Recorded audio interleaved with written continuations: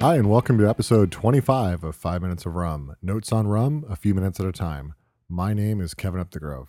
This episode features Plantation 3 Stars White Rum, Caribbean white rum, that is. And then I'm going to talk about the Navy Grog and give it the promotion it has earned in honor of its faithful service for oh so many years. So, Plantation 3 Stars White Rum. Kind of like episode 24, where I went back to the El Dorado well again. This time I'm revisiting the Plantation line of rums. I've talked about Plantation rums way back in episode 1 and again in episode 19, and I assure you this won't be the last time we talk about Plantation rums. Anyways, with Plantation, I started buying the Gold Barbados rum when I saw it in the market. And then I bought a number of their bottles that were, they have like a single origin vintage line of rums. So I bought a number of those bottles that were from a specific country of origin and a specific vintage. So they had like a Trinidad 1999 and a Barbados 2000, a Jamaica 2000, and some other ones. I then ventured over to the dark and white mixing rums, quote unquote mixing rums. I'll use the air quotes on that. But like I've mentioned before, even Plantation's affordable mixing rums are quite well done and stand up on their own. I only recently bought the 3 Star rum. And like the dark rum, once I bought one, I haven't allowed myself to run dry on any one bottle. It's always in rotation and always being replaced now. The 3 stars of the Plantation 3 Stars White Rum refer to the fact that this rum is a blend of 3 white rums from 3 different countries in the Caribbean, from Barbados, from Trinidad, and from Jamaica. The dark rum, if you recall from episode 19, is a Trinidad-based rum as well. Don't expect this rum to be a substitute for a silver Puerto Rican rum in style, although I would encourage you to try it in place of a silver Puerto Rican rum in your favorite recipes. In other words, it's not it's not a one-for-one swap out for a silver Puerto Rican rum, but it's close enough that you may use it in some of those recipes and find some interesting, different ways to present those types of recipes. Anyways, it's good for experimentation. Give it a go in those recipes and see which ones you like. The idea of this rum is that it would take the best and most unique characteristics from each of the 3 country-specific styles of rum and then produce something even grander. The key to me when I think about it is going to be the Jamaican style, because almost certainly that means adding a certain pot still funkiness to the rum as opposed to the Trinidad, which may be something that's perhaps a little cleaner, a little more column stilled. So by putting those 3 together, you're hoping to create something that's greater than the sum of its parts, and takes each of the unique characteristics of each one of those 3 regions and puts it together into a good package. The rum was launched in 2012. The base rum is the 3-year Trinidad rum that is filtered down to clear, which, according to the Plantation site, also removes tannins, which I don't really think of too much in terms of rum. I obviously think of tannins more when it comes to wine, but there you go. And then the rum is blended with unaged Barbados and Jamaican rums, and then it's blended with a little bit of 12-year Jamaican rum. Well, they say some. I'm going to go ahead and assume that it's a little, but I have no way to quantify what the percentages are for each one of those rums. The marketing from Plantation breaks down the 3 styles as, quote, Trinidad brings elegance and refinement, Barbados brings character and aromatics with fruit notes without being too heavy, and Jamaican brings the funk, the touch that makes it a complete product, end quote.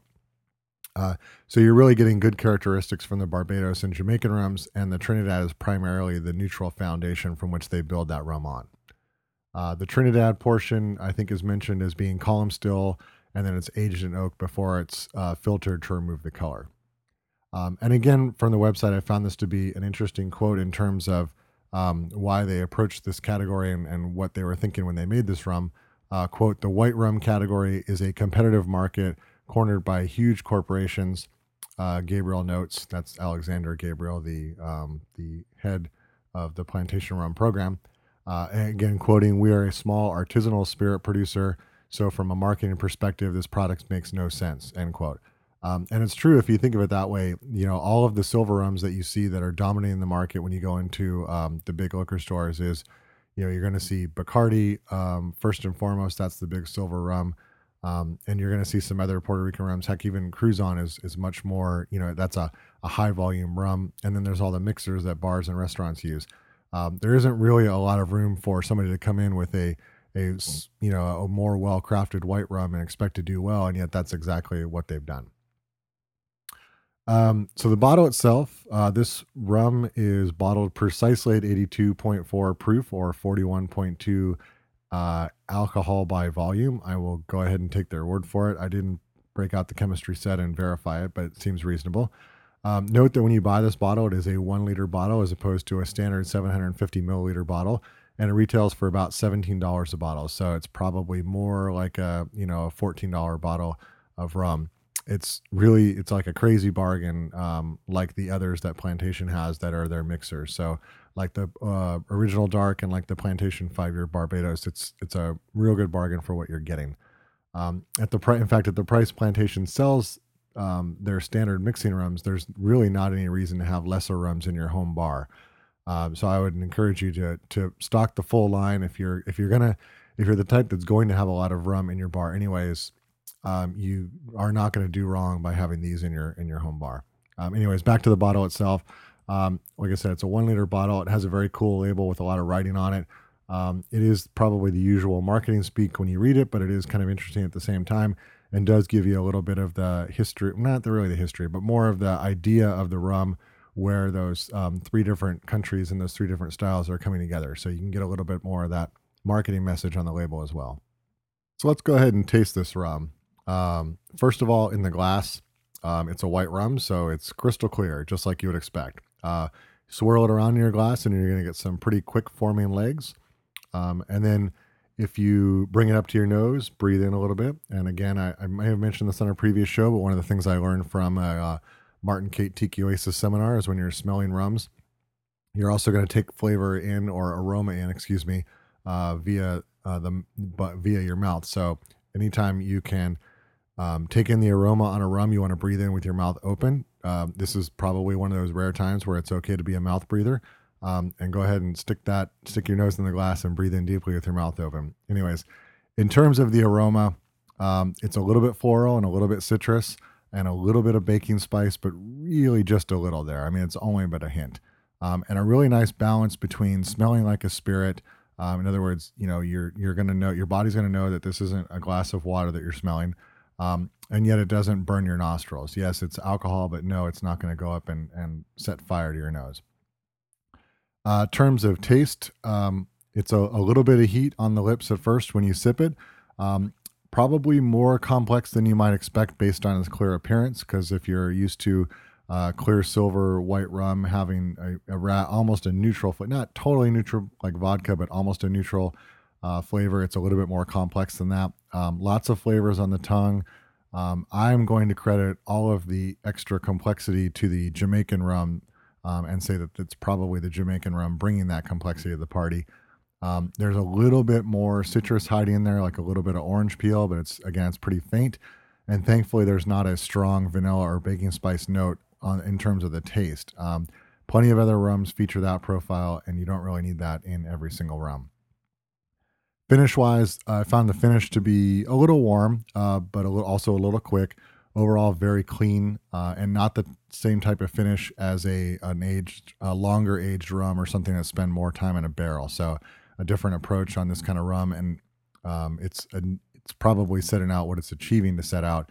It's not something that should taste like it's been in a barrel for 15 years. So to sum up, Alexander Gabriel has done it again with this rum. Like the Plantation 5-Year Barbados, this is a superior mixing rum for the price and can be sipped neat if desired. It's not complex like the double-aged Plantation vintage rums, but it's not really trying to be that rum. It's another Plantation rum like the Barbados, or like the 5-Year Barbados and like the original dark, that I really don't want to be without in my home bar. So I keep these in stock now. And by the way, another good application for this that we're not going to talk about in terms of the recipe, but I've made several delicious Hemingway daiquiris with this rum. So if you have fresh white grapefruit juice and maraschino on hand, I would give that a go also. Okay, a very brief history of the Navy grog. Most are familiar with the British Royal Navy getting their daily rum rations. If you've read any rum history at all, you know that the British Royal Navy famously received a daily rum ration. Back in the 1700s, Admiral Edward Vernon is credited with introducing citrus to this daily rum ration. In fact, in 1740. This was primarily done because he also instituted a policy cutting the sailors' rations of rum with water, and the water that he used to cut that was pretty foul stuff. And interesting to note, if you were a higher ranking officer in the British Royal Navy, you still took your rum neat. This policy was more directed to the deckhands and the other people that were on the front line, so to speak.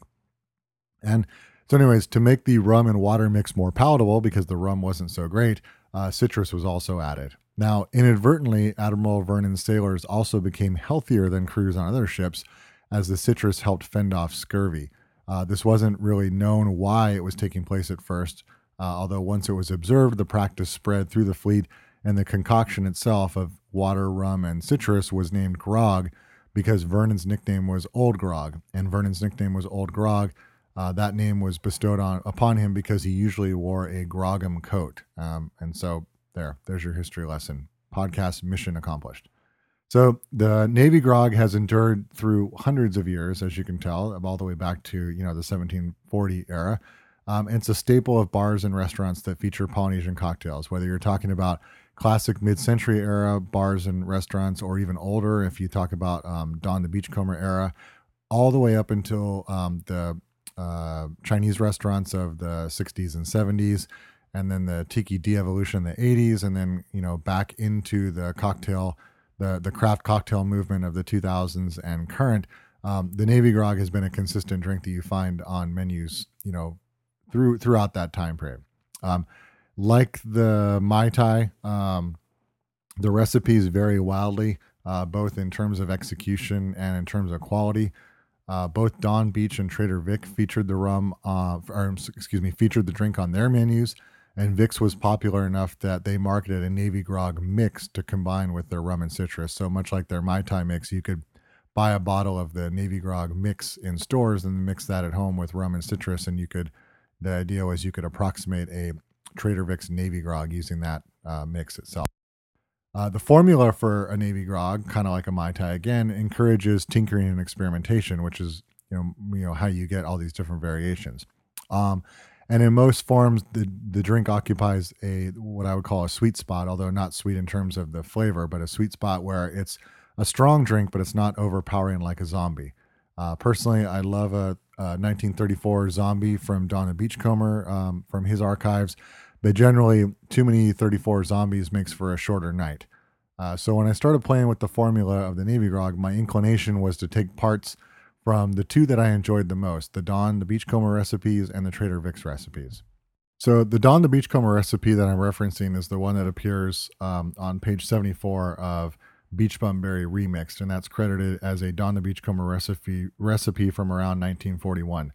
That recipe I like because of the mix of rums primarily. So it has an ounce of Puerto Rican rum, light Puerto Rican rum, an ounce of dark Jamaican rum, and an ounce of Demerara. So that blend is a pretty good blend of rums.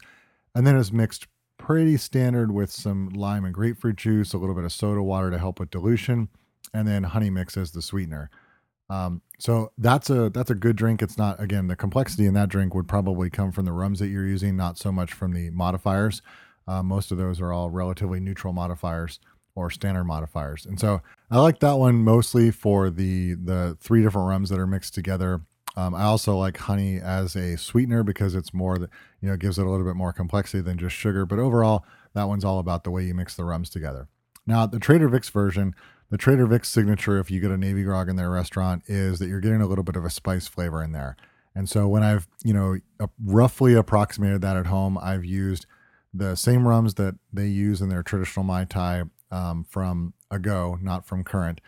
So I used an ounce of Martinique and an ounce of Jamaican rum, and then mixed that with grapefruit juice, lime juice, simple syrup, and then some pimento dram, and then like a splash of club soda on top. And by doing so, the pimento dram gives you a little bit of that spice. I think the Navy grog mix that they use in the restaurants is probably a little bit more complex than just pimento dram, but that is one of the primary flavor components. And then another way to make a Trader Vic's Navy grog, if you use the Trader Vic's Tiki Party book, is they publish a recipe that uses the packaged Navy grog mix.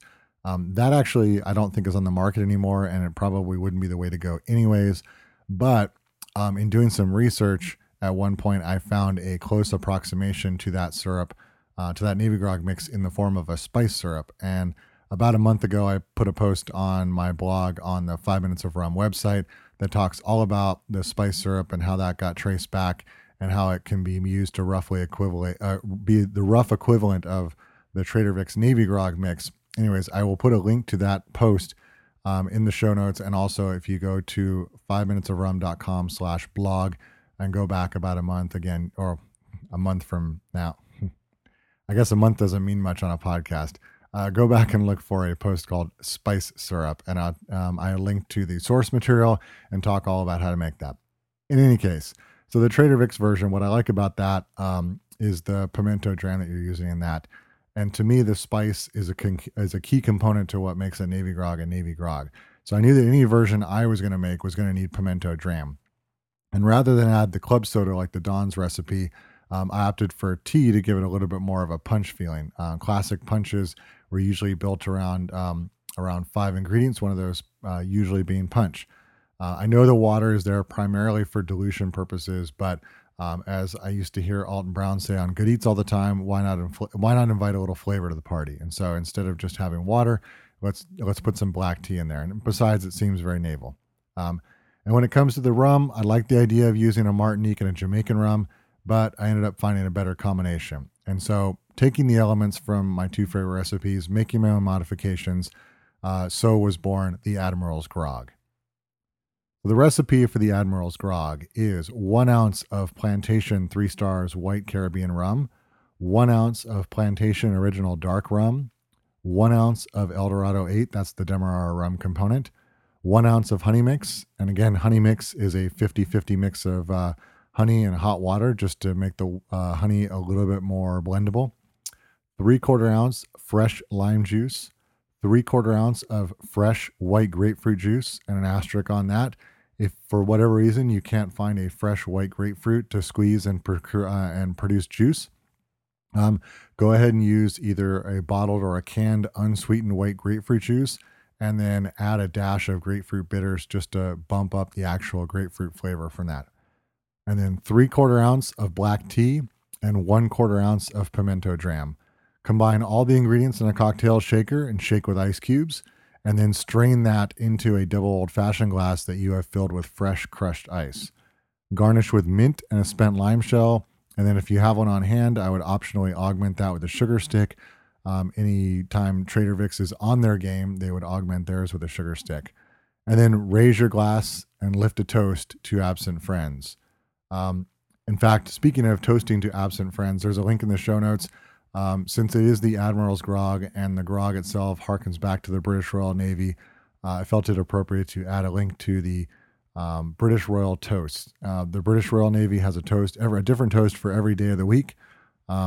Toasting to absent friends is but one of them, so follow the link in the show notes, and depending on what day of the week you're raising your Admiral's Grog, you can also raise the appropriate toast. When it comes to taste, I'm particularly biased on the Admiral's Grog. I definitely I'm fond of all three rums. All three rums have been featured in previous episodes of this here podcast. I like the fact that the honey mix gives it some sweetness, but also retains a little bit of honey flavor. Fresh white grapefruit juice really, really makes a difference in this cocktail when it's mixed with the lime juice.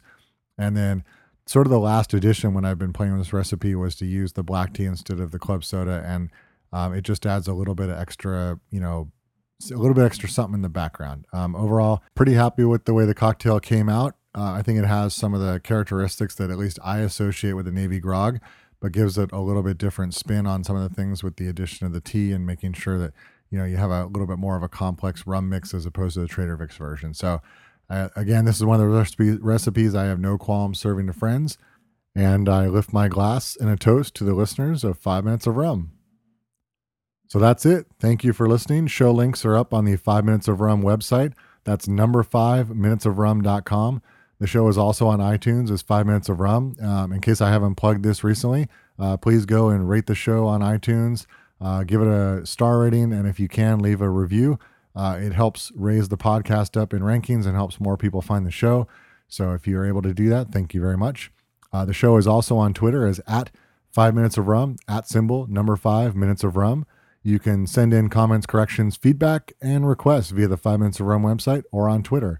And now, go get some plantation rum.